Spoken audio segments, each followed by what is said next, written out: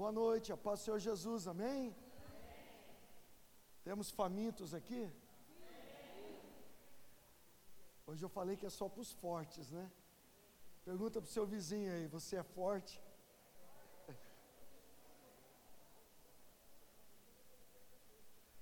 Vamos continuar falando sobre o temor do Senhor.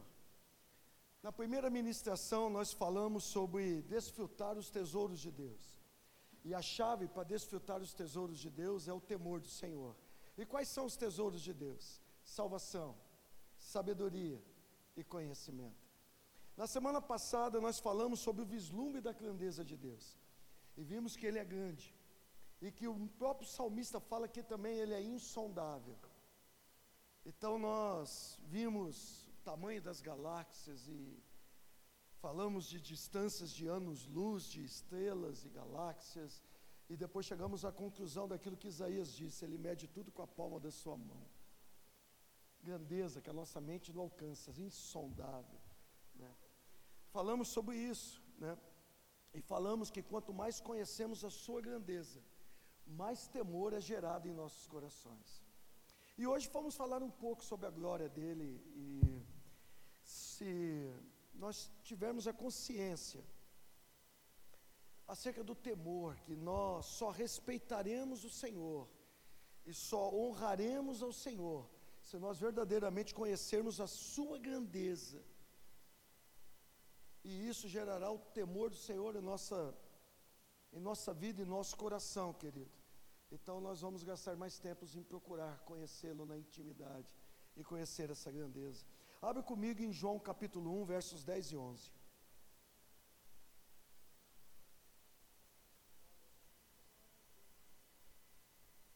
Vamos começar devagarinho e vamos aumentando um pouco. João, eu vou ler na King James atualizada. João 1, 10 e 11. Aquele que é a palavra estava no mundo, e o mundo foi feito através dele, mas o mundo não o reconheceu. Ele veio para o que era seu, mas os seus não o receberam. Repita comigo: os seus não o receberam. Pai querido, amado, é no precioso nome de Jesus que oramos. Reconhecemos a sua grandeza. É insondável a nossa mente, Senhor, mas nós temos um pequeno vislumbre dessa grandeza. Tantas coisas que o Senhor já operou em nosso meio, tantos ensinos que já veio do céu. Quantas vezes o Senhor abriu o céu neste lugar e manifestou a sua presença de uma forma tão rica, tão sobrenatural. Ainda que seja insondável, nós temos o vislumbre da sua grandeza e queremos te honrar essa noite. Santificado seja o teu nome, glorificado seja o teu nome, exaltado seja o teu nome. Nós reconhecemos que acima do teu nome não há outro, Criador do universo. Estamos aqui para te adorar, reverenciar, honrar, dizer que nós te amamos e queremos aprender contigo. A ti, Jesus, nossa adoração e nosso reconhecimento também, nossa gratidão por tudo aquilo que tu conquistaste para nós naquela cruz. Nós te amamos. Receba a nossa adoração, receba o nosso coração quebrantado diante do teu altar.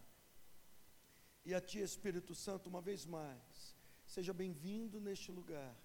Mova-se em nosso meio, abrindo os olhos do nosso entendimento, ensinando-nos acerca do temor, implantando este temor em nossos corações. Nós precisamos de ti. Quanto a mim, Senhor, uma vez mais, por favor, eu quero me despir de toda a sabedoria humana. Capacita-me a ministrar a palavra, ela é maior do que eu, porque nós precisamos compreender, Senhor, esta palavra que tem o poder de transformar as nossas vidas. Queremos compreender sobre o temor. Capacita-me, ensina-me, ajuda-me a viver, mas capacita-nos como igreja, ensina-nos, ajuda-nos a viver dia a dia debaixo desse temor, glorificando e reverenciando o Rei dos Reis, Senhor dos Senhores.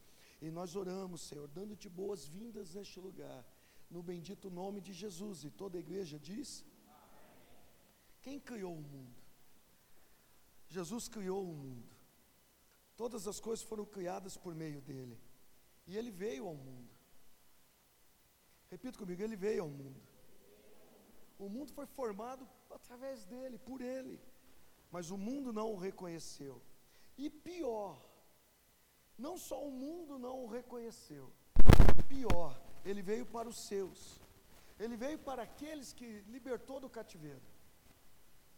Ele veio para aqueles que estavam debaixo de uma aliança. Ele veio para aqueles que pregavam e anunciavam a sua vinda. Ele veio para aqueles que falavam sobre o nome dele, que falavam sobre o Messias, que falavam sobre Deus. Ele veio para aqueles que eram beneficiados pelas promessas de Deus. Ele veio para esses, ele veio para os seus, mas os seus não o receberam. Não só não o reconheceram, mas também não o receberam. Não o reconheceram e não o receberam. E Isaías, profetizando mais ou menos sobre isso, ele já havia dito, Isaías 29:13. Eu vou ler na Almeida Revista e Atualizada. O Senhor disse, Isaías 29:13, o Senhor disse: viste que esse povo se aproxima de mim com a sua boca, e com os seus lábios me honra, mas o seu coração está longe de mim, e o seu temor para comigo consiste só em mandamentos de homens, que maquinalmente aprenderam. Vou repetir, o seu temor para comigo consiste só em mandamentos de homens, que maquinalmente aprendeu. Jesus citou essa passagem em Mateus 15, verso 8. Repita comigo, mandamentos de homens. Tem uma tradução desse texto que eu achei hoje, é a Bíblia amplificada, que só tem a tradução em inglês. Ela falou muito comigo, ela diz assim: o seu temor e reverência para comigo são mandamentos de homens, aprendido por repetição, sem nenhuma consideração pelo seu significado. O seu temor e reverência para comigo são mandamentos de homens, aprendido por repetição, sem nenhuma consideração pelo seu significado. Deus está dizendo o quê? Que o temor dessas pessoas era baseado em mandamentos de homens carnais, homens racionais, e eles não tinham nenhuma consideração para aquilo que realmente significa e significava o que é temer ao Senhor. Em outras palavras, o povo de Deus, o povo que era o povo de Deus, o povo pelo qual Jesus veio, o povo que era filho de Israel, eles reduziram a glória de Deus, eles reduziram a grandeza de Deus ao nível do homem corruptível,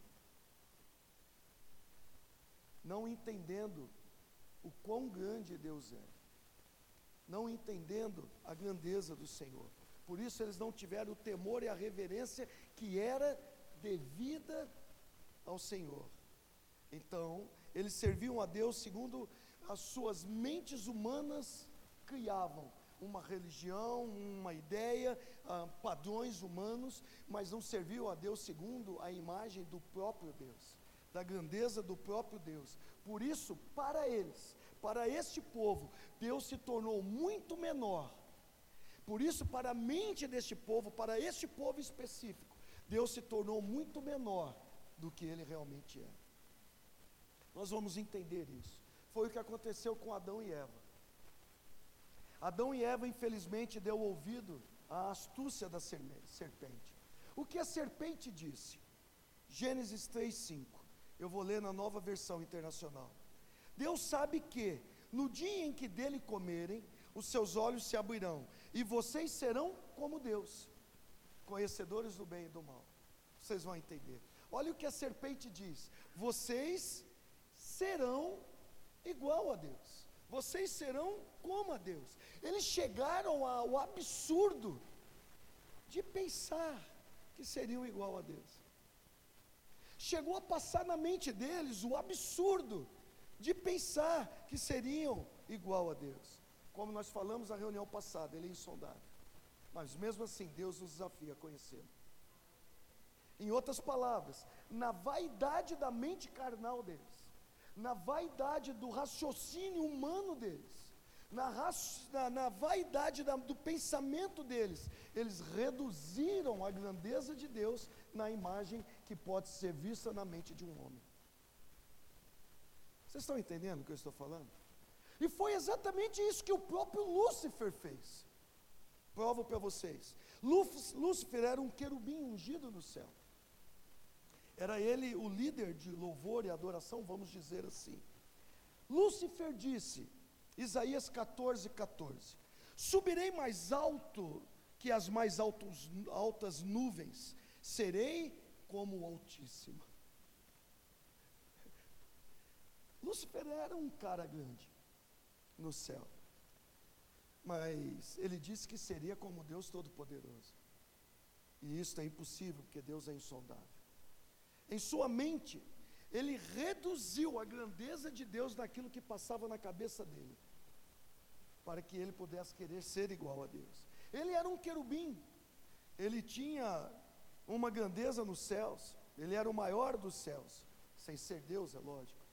Mas, mesmo assim, apesar de toda a sua grandeza, ele estava muito longe de Deus. Não se compara com Deus. E ao pensar que ele poderia ser igual a Deus, na sua mente, ele reduziu o tamanho de Deus àquilo que passava pela cabeça dele.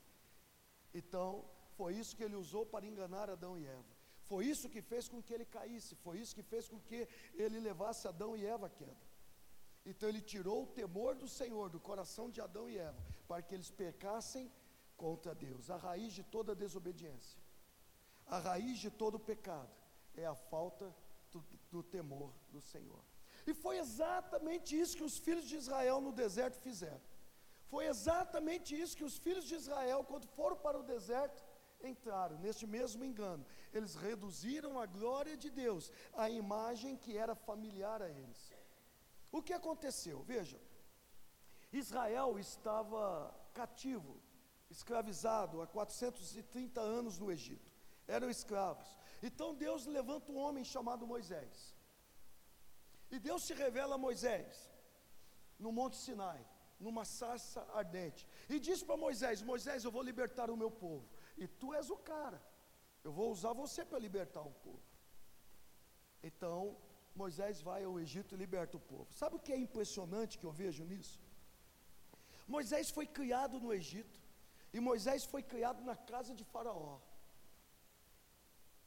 Uma coisa Moisés nunca teve: problema de dinheiro, porque ele estava criado na casa mais rica que pudesse ter no mundo. Uma coisa Moisés não tinha: problema com educação, porque ele era educado pelo melhor que existia no mundo naquela época. Toda a riqueza estava à disposição de Moisés. Todo o dinheiro, tudo aquilo que o dinheiro podia comprar estava à disposição de Moisés. E todos os serviçais que pudesse servir o homem com honra estava à disposição de Moisés. E mesmo assim, depois que Moisés saiu do Egito, em momento algum Moisés falou alguma coisa que tinha saudade de lá ou queria voltar para lá. Em compensação, todo o povo, filho de Israel, todo o povo que saiu do Egito, constantemente falava que queria voltar ao Egito, que tinha saudade dos pepinos do Egito. Moisés nunca fez isso. E por que Moisés nunca pensou em voltar para o Egito? Por que isso nunca passou na cabeça de Moisés? Apesar de toda a dificuldade que ele teve, assim como o próprio povo teve, Moisés passou pelas mesmas dificuldades encontradas. Mas por que Moisés nunca passou na cabeça de Moisés de voltar para o Egito? Porque ele teve um vislumbre da sua glória. E naquela sarça ardente ele teve um encontro com Deus, e ele ouviu a palavra que foi proferida da boca do próprio Deus. Então ele sabia que tinha que pegar o povo e levar até aquele monte. Então Deus, através de Moisés, diz a Faraó: deixa o meu povo ir para me adorar no deserto. O interessante é que Deus não disse para Faraó: deixa o meu povo ir para a terra prometida. Não, ele não disse isso. Ele disse: deixa o meu povo ir para adorar no deserto. Querido, antes de entrar na sua promessa, vai ter que aprender a adorar no deserto. Mas veja só, não é sobre isso que eu quero ensinar. Veja, Deus queria se revelar a eles antes deles entrarem na promessa, porque senão, quando eles entrassem na promessa, aquela terra seria a terra da idolatria e não da promessa. Então Moisés os levou ao mesmo monte que teve um encontro com Deus.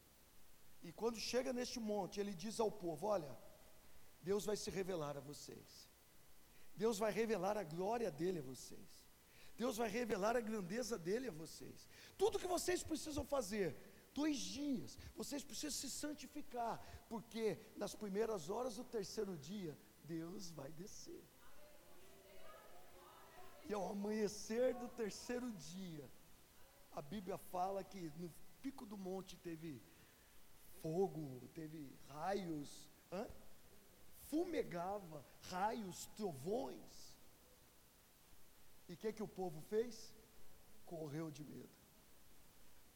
Porque não tinha temor, tinha só medo. Então Moisés olhou para eles e disse assim, Êxodo 20.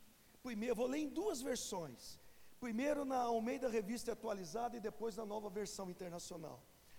Êxodo 20, Moisés olhou para o povo e disse assim, não temais, porque Deus veio para vos provar, e para que o seu temor esteja diante de vós, a fim de que não pequeis. Na Nova Versão Internacional, Moisés disse ao povo, não tenham medo, Deus veio prová-los, para que o temor dele, o temor de Deus, esteja em vocês, e os livre de pecar. À primeira vista parece uma contradição, temer, temor. Moisés fala assim, não temas, repita comigo, não temas.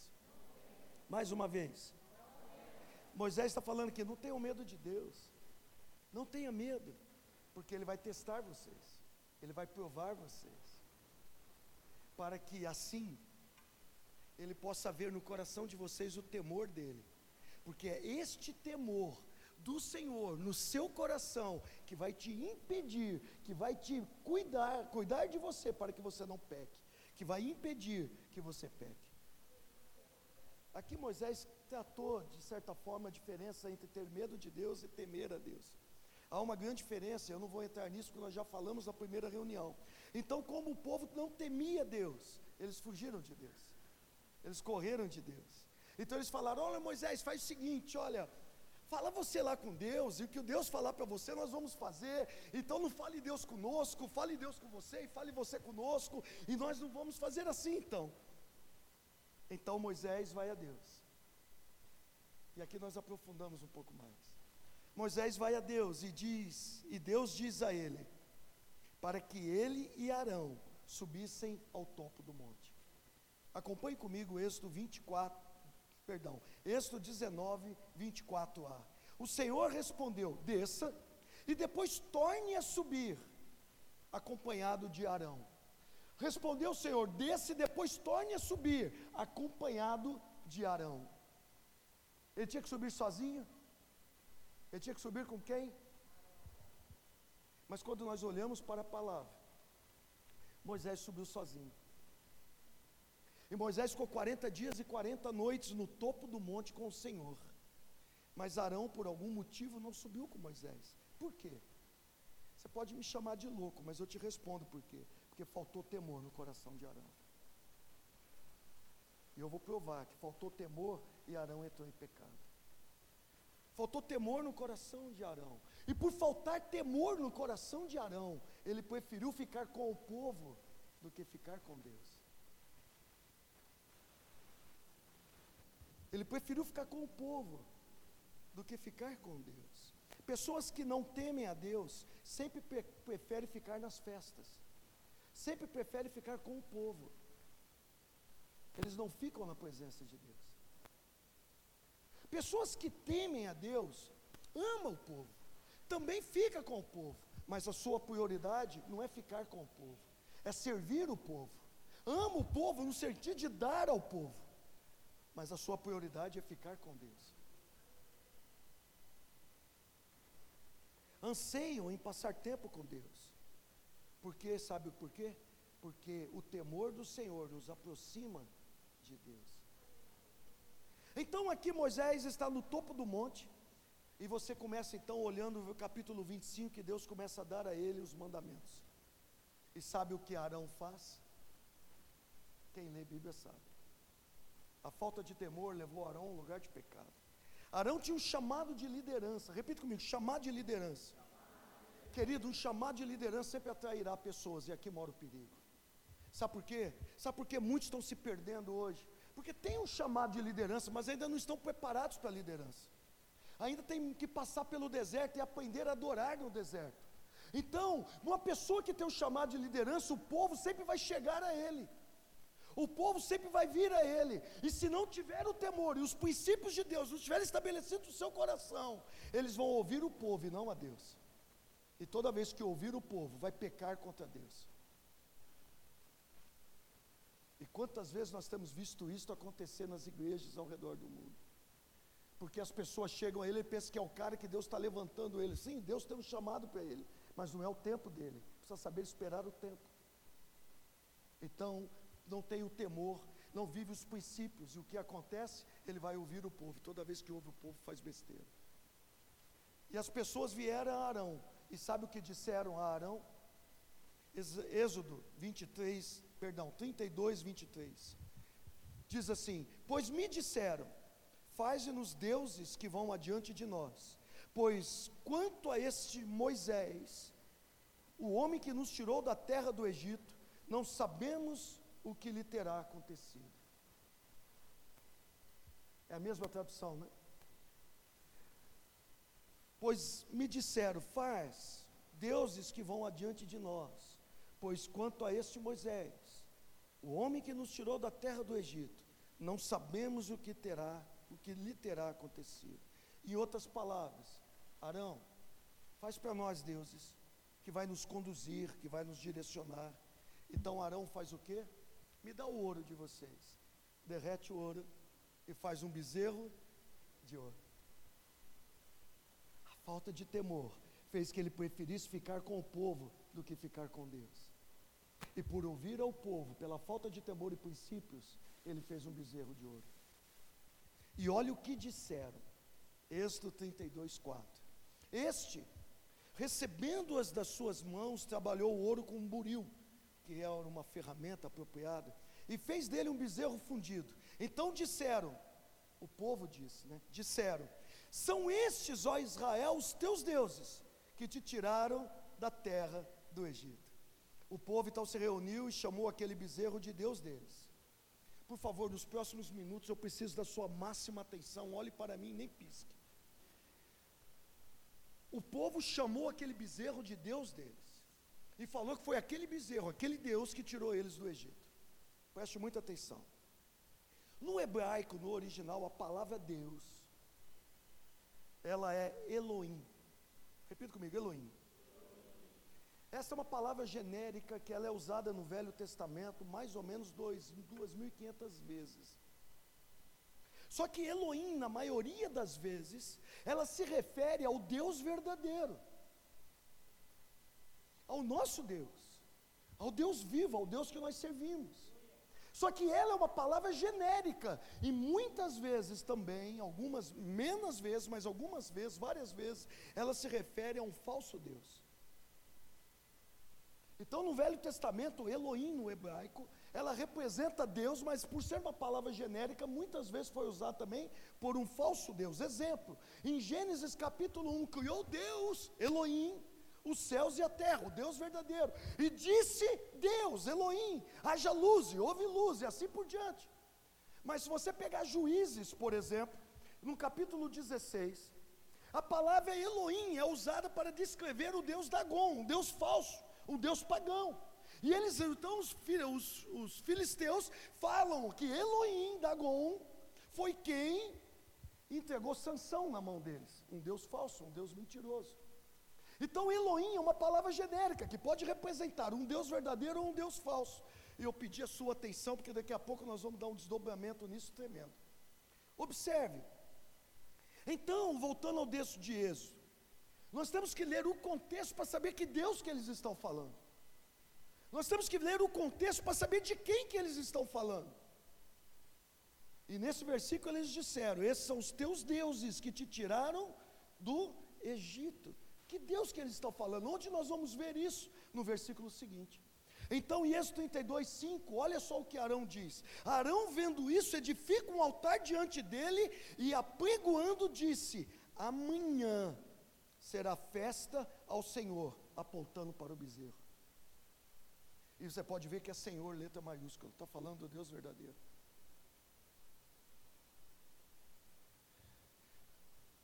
E aonde está o segredo disso? A palavra Senhor. Porque no original hebraico, a palavra Senhor, ela é Jeová ou Yahvé. E este nome, Jeová ou Yahvé, é um nome muito sagrado de Deus, que nunca foi e nunca será relacionado a um Deus falso. Vocês estão me entendendo? Até aqui tudo bem? Posso aprofundar um pouco mais? Então o que aconteceu nesse texto? Acompanhe comigo. O povo olhou para o bezerro e disse assim: aqui está o nosso Deus, Elohim, que nos libertou do Egito. Arão olha para o bezerro e fala: amanhã vai ter festa ao Senhor, Jeová e Yahvé, apontando para aquele bezerro. E a palavra que diz que no dia seguinte fizeram uma festa lá, bem terrível. É impressionante o que aconteceu aqui. E quando eu entendi isso, irmãos, é impressionante o que aconteceu aqui. Eles não olharam para o bezerro, eles não olharam para o bezerro e disseram: eis aqui um falso Deus, um Deus lá do Egito qualquer que nos livrou do Egito. Eles não disseram isso. Eles reconheceram que o Deus verdadeiro, Yahvé, tirou eles do Egito, e mesmo assim apontaram para o bezerro. Veja, eles não negaram que Yahvé havia libertado do Egito, eles confessaram que Yahvé os libertou do Egito, eles confessaram que Yahvé era o Deus a que eles deviam servir e seguir. No entanto, eles reduziram a imagem do Deus tremendo, eles reduziram a imagem do Deus Todo-Poderoso a uma imagem que era familiar a eles. Eles reduziram a imagem de Deus a uma imagem que era familiar na sociedade que eles viveram 430 anos. Eles reduziram a imagem do Deus Todo-Poderoso a uma imagem de bezerro de ouro. E falaram: aqui está o nosso Deus. Você consegue entender isso? Eles reduziram a imagem de Deus, eles reduziram a glória de Deus a uma imagem que era familiar à mente deles, porque Deus é insondável, eles não conheciam essa grandeza de Deus. Então na mente deles havia o bezerro que era um Deus. Eles reduziram a imagem do Deus Todo-Poderoso, a glória de Deus Todo-Poderoso, à imagem de um bezerro de ouro. Por isso que Arão foi convidado por Deus: sobe ao monte, porque Deus queria o quê? Se revelar a Arão, para que o temor do Senhor entrasse no coração de Arão, e ele não caísse no engano de ouvir o povo. Eles projetaram Deus no bezerro, além de linda, maravilhosa, é sábia, projetaram Deus no bezerro, exatamente isso. Mas Arão preferiu ficar com o povo do que ficar com Deus. Sabe, líderes que não conhecem a Deus e seus princípios sempre serão induzidos ao erro pelo povo. Então Arão apontou para o bezerro e disse: faremos uma festa ao Senhor. Assim foi com Adão e Eva, assim foi com os filhos de Israel no deserto, e assim todo o Velho Testamento nós vemos passagens onde a imagem gloriosa de Deus foi reduzida a uma imagem que aquelas pessoas conheciam com a sua mente natural. Mas esse erro não foi cometido só no Velho Testamento. Esse erro tem sido cometido de geração em geração. E eu disse que a reunião hoje é para os fortes. Por quê? Porque nós vamos ver esses erros nas nossas vidas. Por isso que muitas vezes não temos o temor e pecamos, e fazemos coisas que não agradam a Deus. Sabe, o apóstolo Paulo diz que a mesma coisa aconteceu no Novo Testamento, e nós temos visto a mesma coisa acontecer nos dias de hoje. Romanos 1, verso 20 e 21.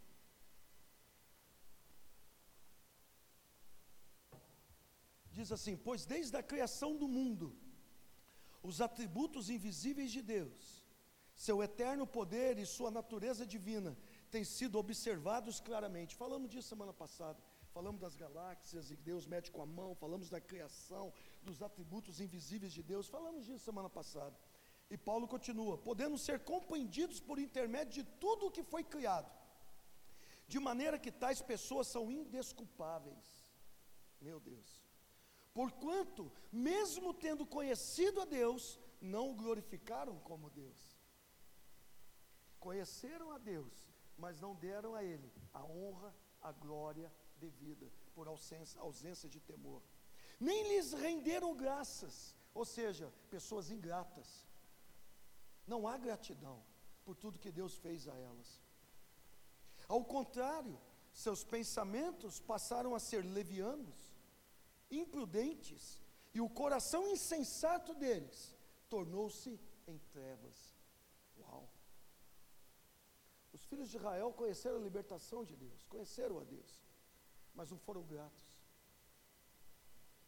Aquela geração recebeu Jesus, mas não foram gratos, não o reconheceram, não o receberam, não o reconheceram, não lhe deram honra, não lhe deram a reverência e a glória devida, que Deus merecia. Não glorificaram a Deus como Deus. Então eles se tornaram levianos na sua forma de pensar. Lembra da mente, dos pensamentos de Adão e Eva? Lembra da mente, os pensamentos de Lúcifer? Lembra da mente e os pensamentos do povo no deserto, reduzindo a imagem de Deus numa imagem que tinha na mente deles? Esse povo reduziu a mente de Deus no seu pensamento insensato. Reduziu, perdão, a mente não, reduziu a glória de Deus pelos seus pensamentos insensatos, pelo seu coração insensato, pelos seus pensamentos levianos, imprudentes. Querido, nós temos feito isso. Hoje as coisas não mudaram muito. Olha só o que diz o versículo 23, Romanos 1, 23. E trocaram a glória do Deus imortal. Tem uma tradução que diz: trocaram a glória do Deus incorruptível. Aqui fala imortal também. Por imagens confeccionadas, conforme a semelhança do ser humano mortal. Tem uma outra tradução que fala: a semelhança do homem corruptível. Pegar a glória do Deus incorruptível por causa da sua forma de pensar, por causa da sua forma de raciocinar, fizeram com que a sua grandeza fosse transformada à imagem do homem corruptível, do homem mortal, bem como de pássaros, quadrúpedes e répteis. Acompanhe comigo, eles trocaram a imagem do Deus soberano, incorruptível, pela imagem de um homem mortal, corruptível. Na cultura brasileira, nós não adoramos bezerros, vacas, macacos. Isso acontece em alguns países, em algumas culturas da Ásia, mas aqui não. Mas o que essa cultura adora? Quais são as prioridades dos pensamentos? Dinheiro? Posição social? Entretenimento? Glamour? Quantas vezes nós priorizamos essas coisas e deixamos de ser grato àquele que criou todas as coisas e sustenta tudo pela palavra do seu poder? Sabe, as coisas que podemos adquirir, em nossa cultura, quantas vezes se adora um homem corruptível? Você já parou para pensar, esses astros do rock, da música pop, eles são reverenciados como se fossem deuses. Às vezes nós estamos pregando aqui, pessoas estão levantando no banheiro, tomando água, conversando. Querido, se fosse um ator da Globo que estivesse aqui, teve pessoas que nem piscariam. Nossa sociedade hoje adora homens, e eu não estou falando da honra e respeito devidos, que nós ensinamos sobre honra, ensinamos sobre respeito. Eu não estou falando de honrar, eu não estou falando de respeitar, eu estou falando de adorar. Nossa sociedade não vai reduzir a imagem de Deus a de um bezerro de ouro, mas tem reduzido a imagem de Deus nos seus pensamentos. Que pensamentos? Levianos, imprudentes e coração insensato. E com isso nós temos reduzido a grandeza de Deus, por isso que perdemos o temor. Mas Deus é insondável, mas nós temos um vislumbre da sua glória. E quando nós pegamos o vislumbre da sua glória para conhecê-lo, para estar na sua presença, então o temor entra no nosso coração.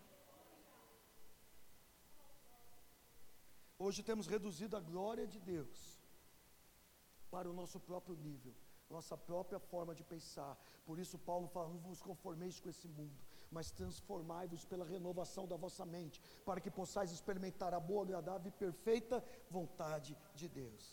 Pessoas hoje dizem assim: mas Jesus é meu amigo, eu tenho intimidade com Ele, Ele é meu camarada. Legal, eu acredito. Jesus falou: eu não chamo mais vocês de servo, eu chamo vocês de amigo. Mas a quem Ele disse isso? Ele disse a um grupo de pessoas que estavam decididos a obedecer tudo que Ele ordenar. E hoje pessoas não obedecem nada e falam que Jesus é amigo, ou seja, reduzem a glória de Deus a um homem pecador, mentiroso e que é desobediente. Acho que é pior do que reduzir a um bezerro de ouro. Eu disse que a palavra é só para os fortes. João 15, 14. Vós sois meus amigos, se praticais o que eu vos mando. Se eu não pratico o que Ele manda, eu não sou amigo. Eu sou apenas um mentiroso religioso que estou dentro de uma igreja. A palavra diz que Abraão era amigo de Deus. E Abraão, ele obedecia a Deus até quando parecia que não fazia sentido. Deus fala para ele: eu quero que você sacrifique Isaac. Faz sentido isso, irmãos? Ele não perguntou: Deus, por que o Senhor fez isso? Deus, por que o Senhor está me dando esse castigo? Deus é o filho da promessa. Não tinha sentido isso, querido. Pois ele não perguntou nada, não falou nada, pegou o menino, caminhou 3 dias, subiu no monte para sacrificar o menino. Até quando não tinha sentido, ele obedecia a Deus. Jesus disse: vós sois meus amigos, se praticais tudo que eu te ordenar. Mas hoje, sem qualquer temor, sem qualquer reverência, nós chamamos Deus de amigo e falamos que somos íntimos dele. E até reduzimos a sua grandeza, achando que Ele é o papaizinho querido que está no céu, fazendo o que eu quero, no tempo que eu quero, no modo que eu quero e do jeito que eu quero.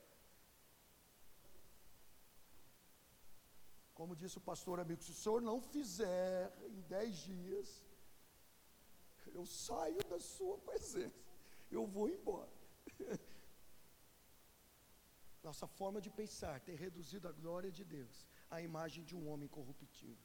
A nossa forma de pensar tem reduzido a glória de Deus incorruptível à imagem de um homem, de um pensamento de um homem corruptível. Foi isso que fez Adão e Eva cair, foi isso que fez Lúcifer cair, foi isso que fez o povo do deserto cair, foi isso que fez muitos crentes do Novo Testamento cair. Hoje temos reduzido Deus à nossa própria imagem de 2 formas. Primeiro, quando agimos como se Deus não visse nossas ações, não visse nossas palavras, não visse nossas atitudes. Vou repetir: temos reduzido a glória de Deus de 2 formas hoje. Primeiro, quando agimos como se Deus não visse nossas ações, as palavras que proferimos e as nossas atitudes. Diz a palavra, abra comigo, vou ler na Nova Versão Internacional, Ezequiel 8:12.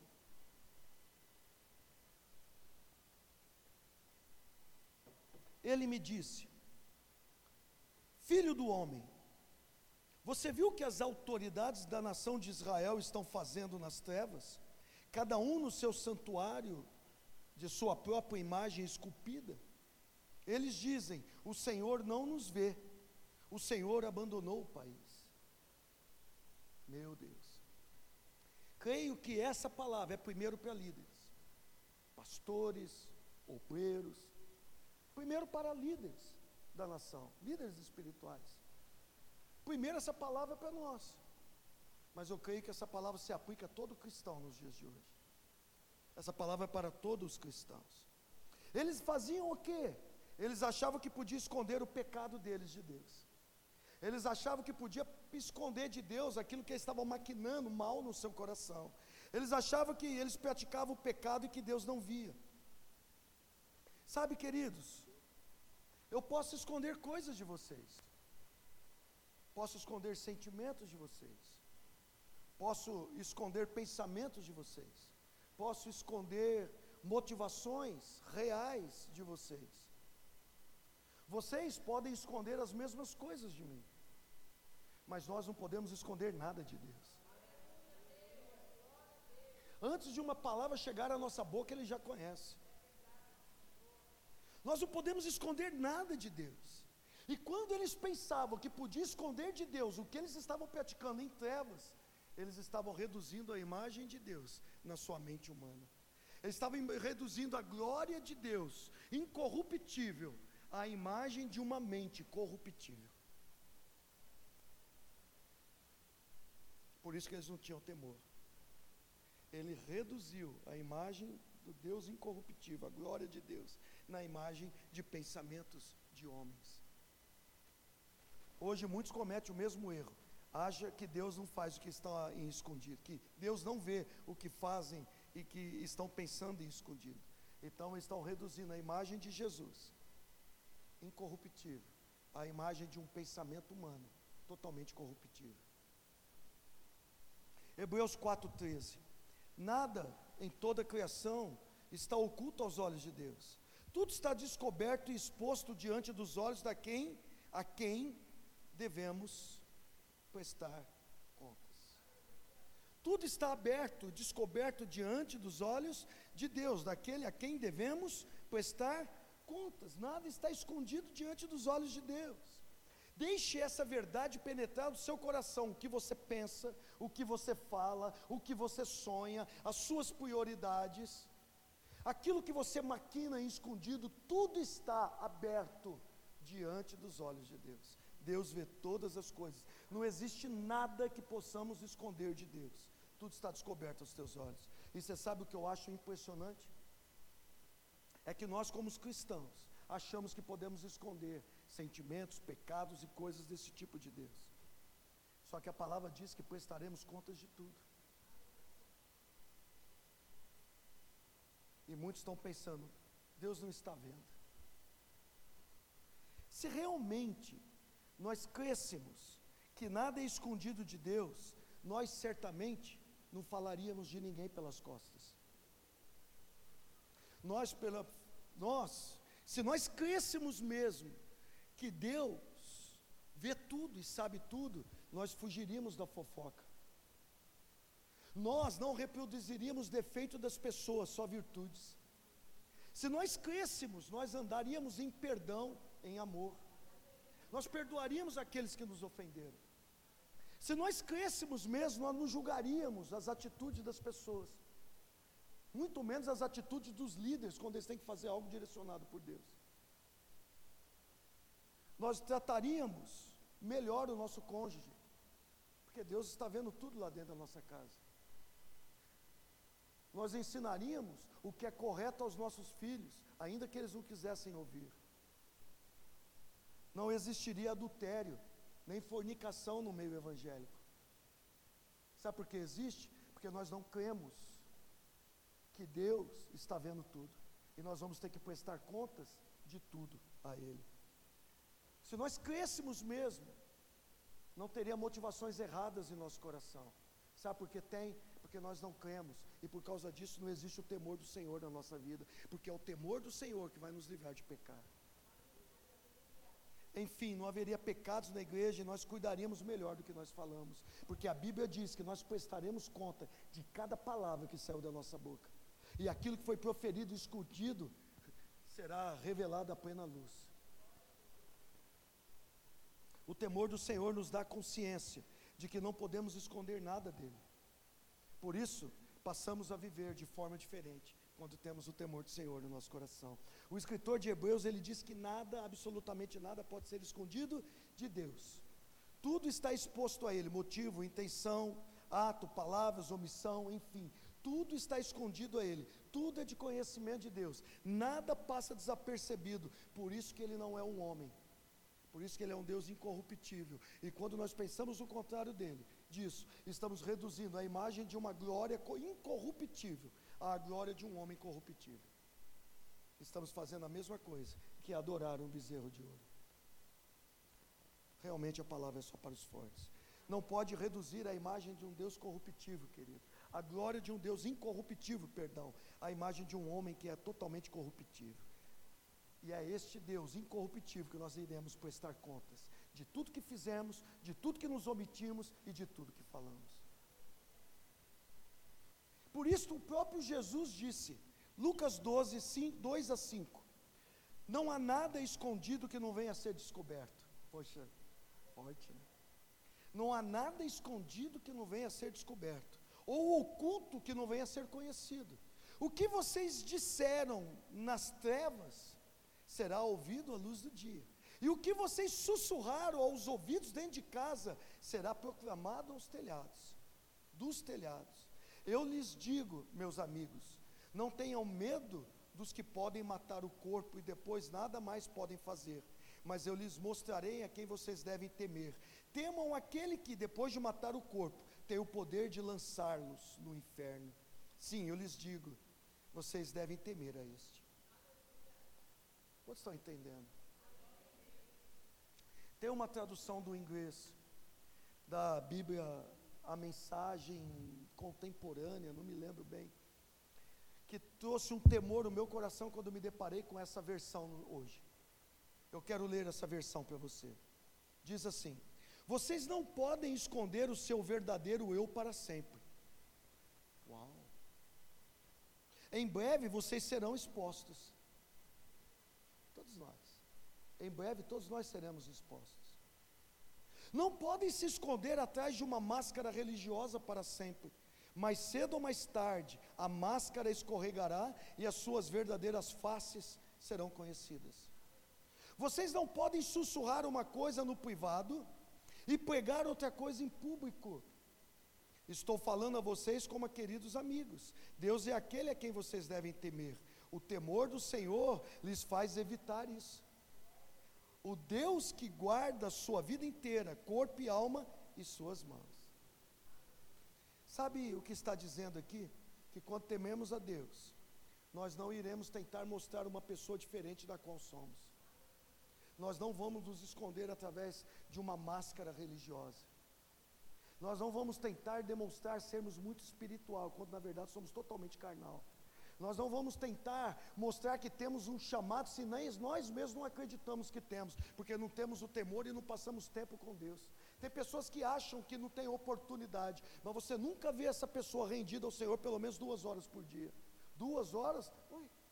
Se você acredita no seu chamado, você arruma 2 horas para churrasco, para festa, para reuniões de amigos, reuniões de tudo quanto é tipo, não arruma 2 horas para ficar com a presença de Deus? Futebol, internet, jogos, academia. Estou falando mal de academia não, comecei a ir fazer um esporte também, porque a médica mandou. Mas se eu arrumo tempo para ir fazer um esporte, eu não posso arrumar um tempo para estar na presença de Deus? E nós vamos reduzindo a glória de um Deus incorruptível ao pensamento de um homem corruptível. Pessoas se escondem atrás de uma capa e tentam demonstrar aquilo que elas não são. Paulo disse: eu sirvo a Deus com a minha consciência pura. Repita comigo, consciência pura. Paulo está falando, eu evito de todas as formas que a minha mente, a minha consciência seja contaminada. Se eu mostro como eu sou, eu mostro com a minha consciência pura, mas se eu vejo que tem algo em mim, então eu busco a Deus, eu busco a Deus, eu busco a Deus, até que a graça dele venha e me cure e me ajude a sair deste lugar. É isso que Paulo está falando. Isso é temor. E esse temor é que nos guardará de pecar. Então o temor do Senhor me fará reconhecer: Deus, é o seguinte, eu tenho algo contra aquele irmão, eu tenho algo contra aquele líder, eu tenho algo contra aquela pessoa, e não é isso que o Senhor ensina na sua palavra. O Senhor fala sobre perdão, o Senhor fala sobre unidade, o Senhor fala sobre relacionamento, o Senhor fala sobre comunhão. Não é isso que o Senhor ensina. E eu decidi não mais viver escondido atrás dessa capa. Eu decidi me expor, Senhor, e mostrar quem eu realmente sou. Um cara ranzinza que não vai com a cara de determinadas pessoas. E eu vou buscar a sua presença, eu vou me consertar com essa pessoa, e eu vou buscar a sua presença até que a sua graça me cure. Deus, eu estou falando de pessoas pelas costas. Eu estou falando de líderes pelas costas. Estou fofoqueiro, Deus. A minha língua está maior do que o meu corpo todo. E o Senhor fala que abomina quem cria contenda entre irmãos. é abominação aos teus olhos. O Senhor tem falado que não há lugar para fofoqueiros no reino de Deus. Só que agora eu não vou mais me esconder atrás dessa capa, eu vou me expor. Com a minha consciência pura, eu vou consertar com essas pessoas, eu vou pedir perdão para essas pessoas. Eu não vou mais reduzir a imagem de um Deus incorruptível, a glória de um Deus incorruptível, pelo meu pecado de homem corruptível. E eu vou me expor, e vou me consertar com essa pessoa, e vou buscar a sua graça, e vou buscar a sua graça, até que o Senhor me perdoe, até que eu seja curado disso. Deus, eu sou uma pessoa difícil de relacionamento, de coração duro, eu me ofendo fácil, ninguém pode me falar nada que eu me ofendo. Eu tenho dificuldade com relacionamento, eu não gosto de conversar para estabelecer alguns princípios, mas eu não vou mais me esconder atrás disso. Eu vou me expor e vou mudar, e vou buscar em Ti a Tua graça, até que o Senhor venha e me cure. Lembra o que citamos na primeira reunião, Salmos 19:9, parte A, o temor do Senhor é puro e dura para sempre. Outra tradução diz, o temor do Senhor é límpido e permanece para sempre. Por isso o temor do Senhor me protegerá e não me deixará pecar. Eu preciso de mais uns 10 minutos, vocês me dão? Não vou falar 20 não, 10 minutos, talvez 12, mas eu vou encerrar rápido. O apóstolo Paulo disse assim, 2 Coríntios 5, 8 e 9, temos pois confiança, e preferimos estar ausente do corpo e habitar com o Senhor, por isso temos o propósito de lhe agradar, quer estejamos no corpo, quer o deixemos. Paulo está falando aqui, bem rapidinho, não vou pregar sobre isso, está falando a cristãos, porque são os cristãos que vão habitar para sempre com o Senhor, mas ele está falando de um propósito, de um alvo. E qual é esse propósito, qual é esse alvo? Agradar a Deus. A minha vida para agradar a Deus, seja qual for a circunstância, na circunstância boa ou má, fácil ou difícil, o propósito da minha vida, agradar a Deus. Ou seja, o temor do Senhor sempre me levará a agradar o Senhor. Muitas vezes nós temos que fazer uma escolha, ou eu agrado as pessoas, ou eu agrado o povo, ou eu agrado a Deus. E muitas vezes tomamos decisões que desagradam pessoas, mas eu amo as pessoas, não quero desagradar ninguém, mas antes de desagradar as pessoas e desagradar a Deus, eu prefiro desagradar as pessoas, com todo respeito, mansidão e amor. Sabe, queridos, nós vamos ter que ter uma escolha, vai chegar mais cedo ou mais tarde, porque o Senhor sempre se manterá diante de nós. Davi disse isso, Salmo 16, 8, tenho sempre o Senhor diante de mim. O temor do Senhor fará que nós sempre tenhamos o Senhor diante de nós, por isso que nós nunca vamos desagradá-lo. E por que Paulo falou que tinha um alvo? Porque Paulo falou que tinha um propósito de agradar a Deus. O verso seguinte responde, preste atenção, 2 Coríntios 5, 10, 11, pois todos nós devemos comparecer perante o tribunal de Cristo. Uau! Para que cada um receba de acordo com as obras praticadas pelo meio do corpo, quer sejam obras boas, quer sejam obras más. Uma vez que conhecemos o temor do Senhor, procuramos persuadir homens, confrontamos os homens com o seu modo de vida errado.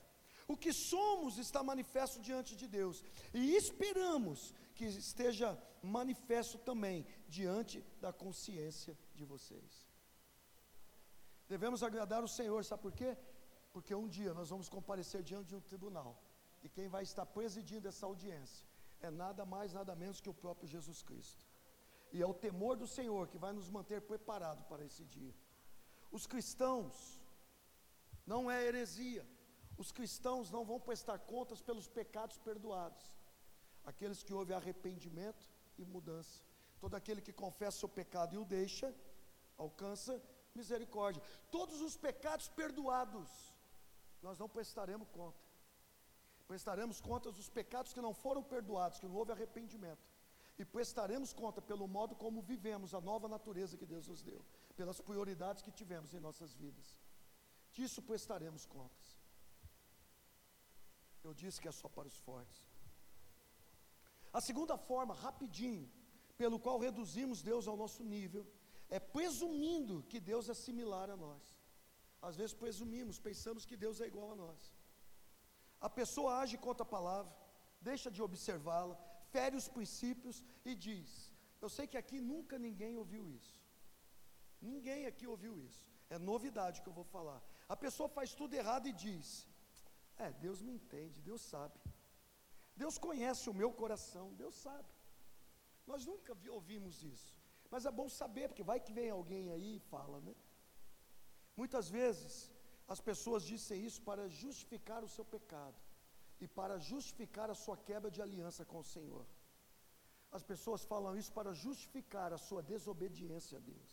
Olha só o que diz a palavra, Salmo 50, 16 a 20. Mas ao ímpio Deus diz: que direito você tem de recitar as minhas leis, ou de ficar repetindo a minha aliança? Pois você odeia a minha disciplina. Tem pessoas que odeiam a disciplina.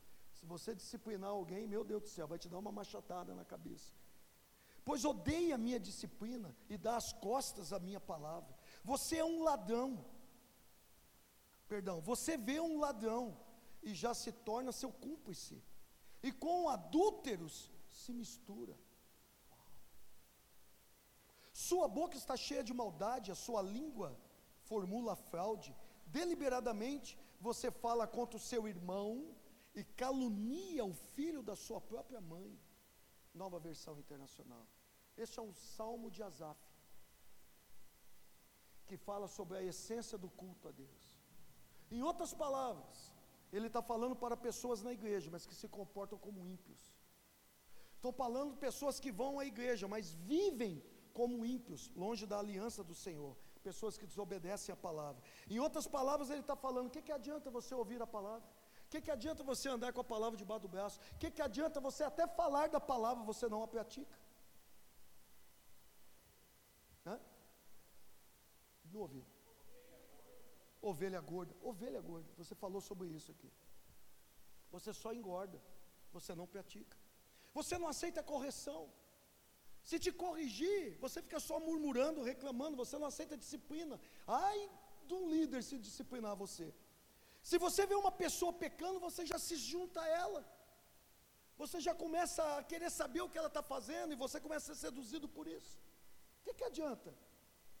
Você sabe que tal pessoa é má companhia, e mesmo assim você não sai da presença dela e sabe que ela vai te levar para o buraco.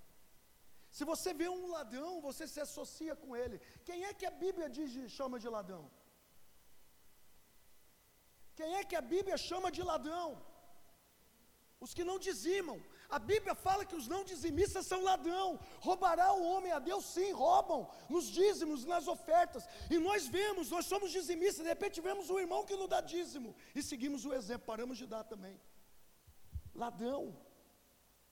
E reduzimos a glória de um Deus incorruptível à imagem de uma mente corruptível. Ouvimos de adultério, e ao invés disso dá nojo na gente, queremos saber mais. E assim vamos reduzindo a glória de um Deus incorruptível no pensamento de um homem corruptível, e achamos que Deus é igual a nós. Crentes que hoje conversam sobre fornicação, adultério, parece que tudo é normal. Mas pastor, eu não aguentei. Eu sou humano, né? Deus me conhece, conhece o meu coração. Sim, Ele te conhece, conhece o seu coração. Por isso que Ele te disse que não entrará no reino de Deus quem pratica essas coisas. Não tem justificativa. Deus não vai pensar como nós. Ele é augusto e soberano. Nós precisamos reconhecer a sua grandeza. Ele não vai pensar como nós. É porque eu sou carne. E o Espírito Santo que habita em você? É porque eu sou fraco. Mas é a nova natureza que Ele te deu. O problema é que não fortalecemos a nova natureza, nós fortalecemos a velha natureza, e assim vamos apresentando justificativa, e reduzindo a glória de um Deus incorruptível ao pensamento de um homem corruptível. Pessoas falam mal das outras, traição, maldade, julgamento, mentira, e sabem que Deus condena tudo isso. A palavra é para os fortes, queridos. Deus está falando, essas pessoas estão na igreja, mas não tem aliança comigo. Mas Ele está falando também, o temor do Senhor. Se você permitir o temor do Senhor no seu coração, se você buscar a minha presença, querer conhecê-lo, você vai ficar livre disso tudo. E a palavra continua dizendo, Salmo 50, 21, 22, ficaria eu calado diante de tudo que você tem feito? Olha o que Deus está falando, tudo que você faz, vou ficar eu calado, vou ter que aceitar e engolir o que você faz? Para você ainda falar que tem aliança comigo? Você pensa que eu sou como você? Mas agora eu o acusarei diretamente, sem omitir coisa alguma. Considerem isso. Vocês se esquecem de Deus. Caso contrário, os despedaçarei, sem que ninguém os livre. Quem me oferece sua gratidão como sacrifício, honra-me, e eu mostrarei a salvação de Deus aos que andam nos meus caminhos. Em outras palavras, Deus está dizendo: vocês quebram a aliança, rejeitam a palavra, vivem como ímpios e acham que nada vai acontecer. Vocês estão dentro da igreja, faz tudo errado, fofoca, calunia, fala pelas costas, levanta contra os líderes que eu estabeleci e acha que tudo isso vai acabar em pizza. É isso que Deus está falando. Acha mesmo que eu não vou pôr a mão sobre isso? Acha mesmo que eu vou deixar passar desse jeito? Vocês acham mesmo? Vocês pensam que eu estou concordando com isso só porque eu dei tempo para que você se arrependa? A palavra hoje é para os fortes, querido. Mas agora, disse, eu vou te acusar diretamente. Haverá um grande juízo. Ou seja, se não houver um genuíno arrependimento, se não houver mudança de vida, se não houver uma metanoia, haverá um juízo severo. Por outro lado, Deus está dizendo também: seja grato, me honre, me busque, e eu mostrarei a minha salvação. Eu mostrarei a minha salvação àqueles que andam no meu caminho. O temor do Senhor faz com que a gente seja grato. O temor do Senhor faz com que a gente honre ao Senhor. O temor do Senhor faz com que a gente ande nos seus caminhos. Fique em pé para encerrar. Corre aqui, equipe de louvor.